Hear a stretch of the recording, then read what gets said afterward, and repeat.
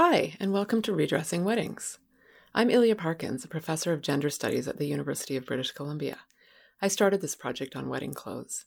In my research, I work on clothing and fashion and how they connect to gender and sexuality. And I'm Kenya Gutteridge, the editor for this podcast and the research assistant for this project. I'm a recent graduate of the University of British Columbia, with an interest in clothes, gender, and sexuality as well.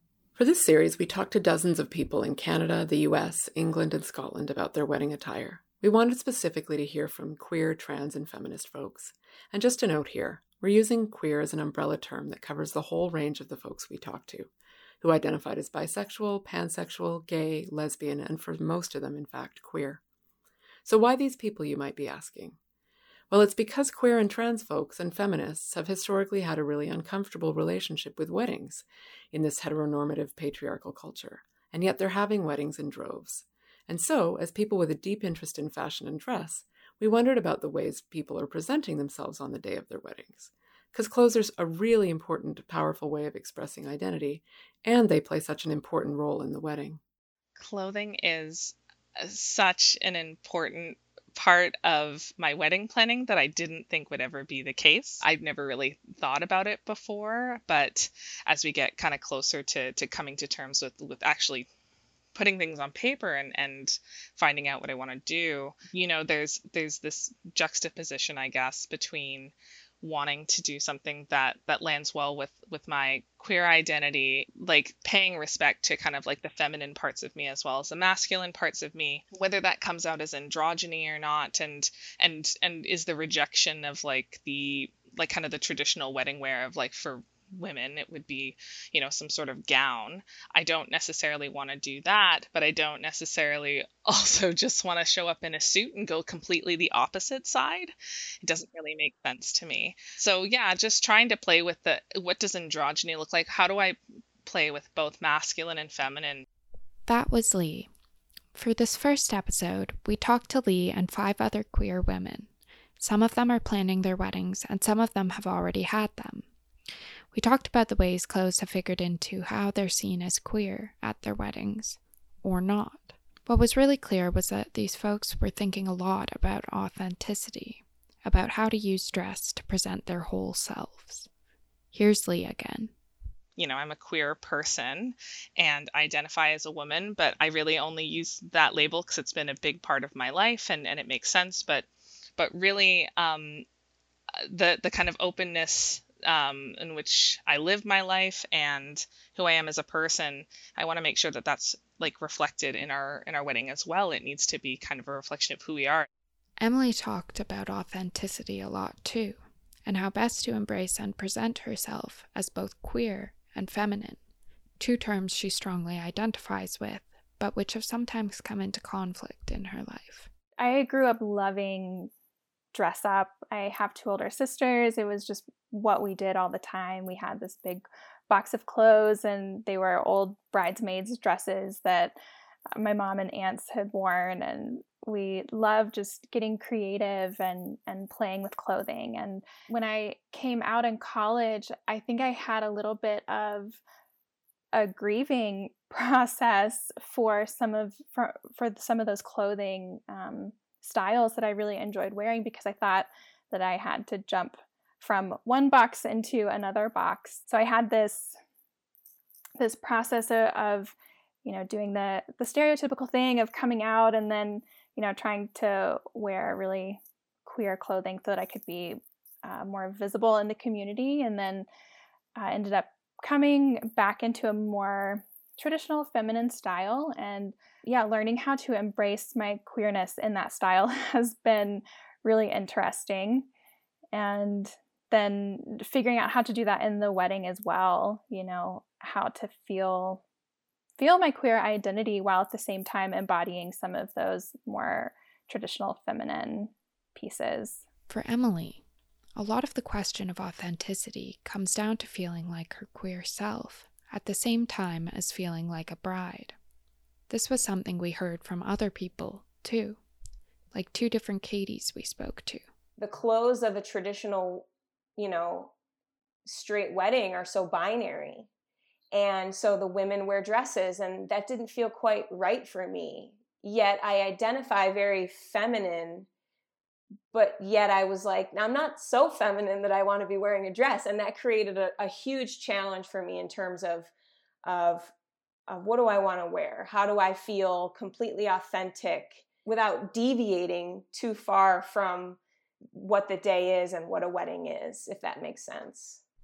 Picking what to wear to the wedding was really challenging, I think, for both of us. For me, it was a little bit challenging because I am not a very feminine person. It's not how I identify. I don't wear dresses generally. And so trying to find something for me that made me feel like it was my wedding still, but it wasn't sort of betraying my identity, or I was sort of like dressing up as something I wasn't. It sounds like they each had distinct ways to navigate this when they actually chose what they'd wear. Originally, I was thinking, okay, well, I'm gonna play around with gender expression, and I'm gonna wear something black. Well, a black wedding dress costs $20,000, and you can only get it from Europe and online. So that was kind of out, right? And so then I played around with black jumpsuits or something fancier that was sort of not white, essentially. On the other hand, the other Katie, along with some other folks, found that it felt important to wear white in order to feel like a bride. The word bride and the word bridal, it just feels very feminine still, even just to say it. But yeah, I mean, I wanted to feel like recognizable as the bride at the wedding, as a bride at the wedding. And so, I was like, okay, it needs to be white and it needs to be formal for the occasion. Carly also thought a lot about looking bridal and what it would mean, especially when it came to being a woman marrying another woman. In a lot of ways, it was a political act and a statement because, we were two women getting married, especially at a time when it wasn't something that was broadly legal and things like that. But at the same time, it was also this idea of we really wanted to center this around the idea that we were just two people getting married. Some of that, I think the desire to have both of us wear white was probably, driven by traditional gender roles. Well, a woman wears white to her wedding. But I think also it was just this idea of it's not a matter of party A and party B have to look a certain way. It's a matter of we have two women and we're going to center it around that and about, what does a woman wear to her wedding? Carly also brings up here this important question about getting dressed for the queer wedding as a political act. Lee talked about this too. I sort of see the wedding as this one, I probably shouldn't put it down as like my one chance to kind of make this impression on everybody and have a good time and just celebrate who we are. I probably wouldn't feel so strongly about that if there wasn't so much tradition associated with weddings around fertility and around traditional gender roles and a lot of those pieces. I sort of feel like I have to go up against it and try to change the narrative around what weddings are and what this is for us and what it can be for other people as well. It sounds as if she takes this seriously as a political responsibility even. I mean, the wedding industry is so well formed that you can walk in and be like, I'm getting married, and then they basically can tell you everything that you need to do and everything you need to get and all your options and everything from there. It's easy to kind of fall into, well, this is what you can do. Any of the changes you make is in against that process is intentional and meant to have a purpose, whether it's about yourself or about how you exist in the space around you or with the people you love. Lee talked a lot about being intentional. When do you get a chance to make this kind of a statement? Because that's what you're doing. You're kind of saying, okay, this is me and here I am, and this outfit, what I'm doing to visually represent myself is intentional. This question of intention came up a lot. How to purposefully bring one's many selves to the wedding, incorporating and curating them really carefully. Here's one of our Katies. The wedding became this place where I was suddenly really forced to look at how do I want to present myself and what do I want to wear. Our other Katie was also thinking very intentionally about how to present on her wedding day. In her case, though, the stakes were a little different. I married my wife we met in college, and we got married in March 2019. it was sort of an interesting ceremony. It was really small, just family and friends, but what makes it sort of interesting to this discussion, I think, is that my wife is a transgender woman, and at the time of our wedding, she was not out to her family, and so we were trying to kind of navigate this interesting line between making it feel authentic to who we were and also not outing her to her family. We were definitely just aiming to go as gender neutral, or as even if it's not super gender neutral, but just something a little non-traditional, just to sort of cue people away from that sort of husband and wife iconography, I guess. It was tough because I thought maybe, if I wore a white suit or a jumper or something with pants, that people would read that as more queer, and that in turn would help validate my wife. What it sounds like is that Katie was walking a tightrope between feeling safe and comfortable and feeling authentic. Victoria was also navigating these waters. I wouldn't say that I'm closeted in any way, but there are definitely members of my extended family that I just wouldn't bother talking about my queerness to, because I'm why, it's kind of one of those situations where I'm like, if I feel like I'm going to have to overly explain myself, I'm not going to do it.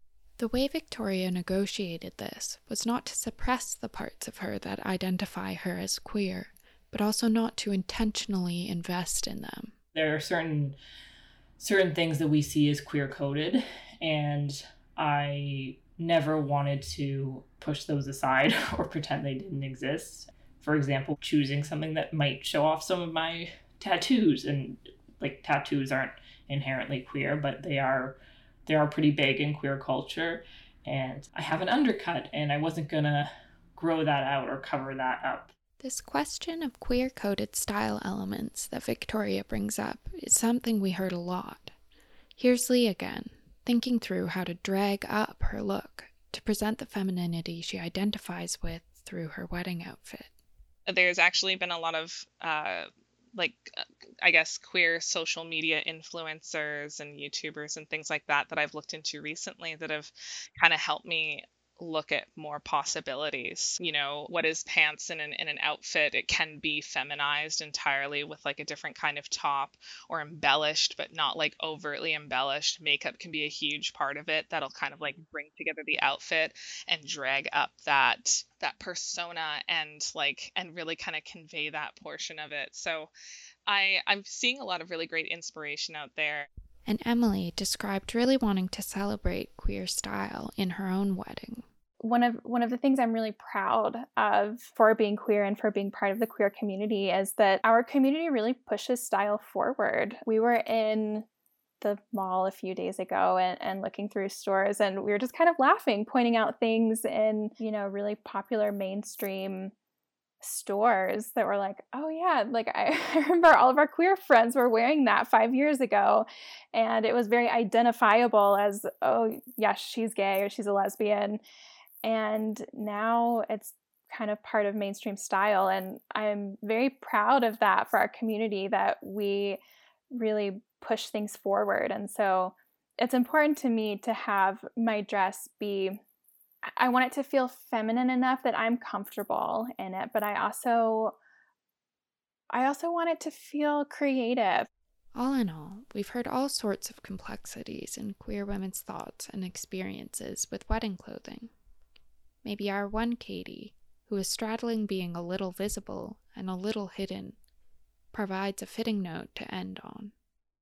At some point you have to just stop thinking about what everybody else is thinking and how they're perceiving you, and just decide that, how you want to feel on the day. I guess I would just say that there's lots of ways to make your wedding authentic to who you are, and being out is not the end all and be all of everything. I think in our society at large, people think about that a lot. It's being super, super important to being happy. I think there's a lot of ways to be honest in a relationship, and it doesn't have to be always about how people perceive you. Thanks so much for listening. We hope you'll join us for our second episode when we take a look at the suit and the meanings that queer and trans folks bring to it for their wedding day. Redressing Weddings is produced by Ilya Parkins and Kenya Gutteridge. Editing is by Kenya Gutteridge. The podcast is supported by funding from the Social Sciences and Humanities Research Council of Canada. Our deep thanks go to all participants for sharing their stories.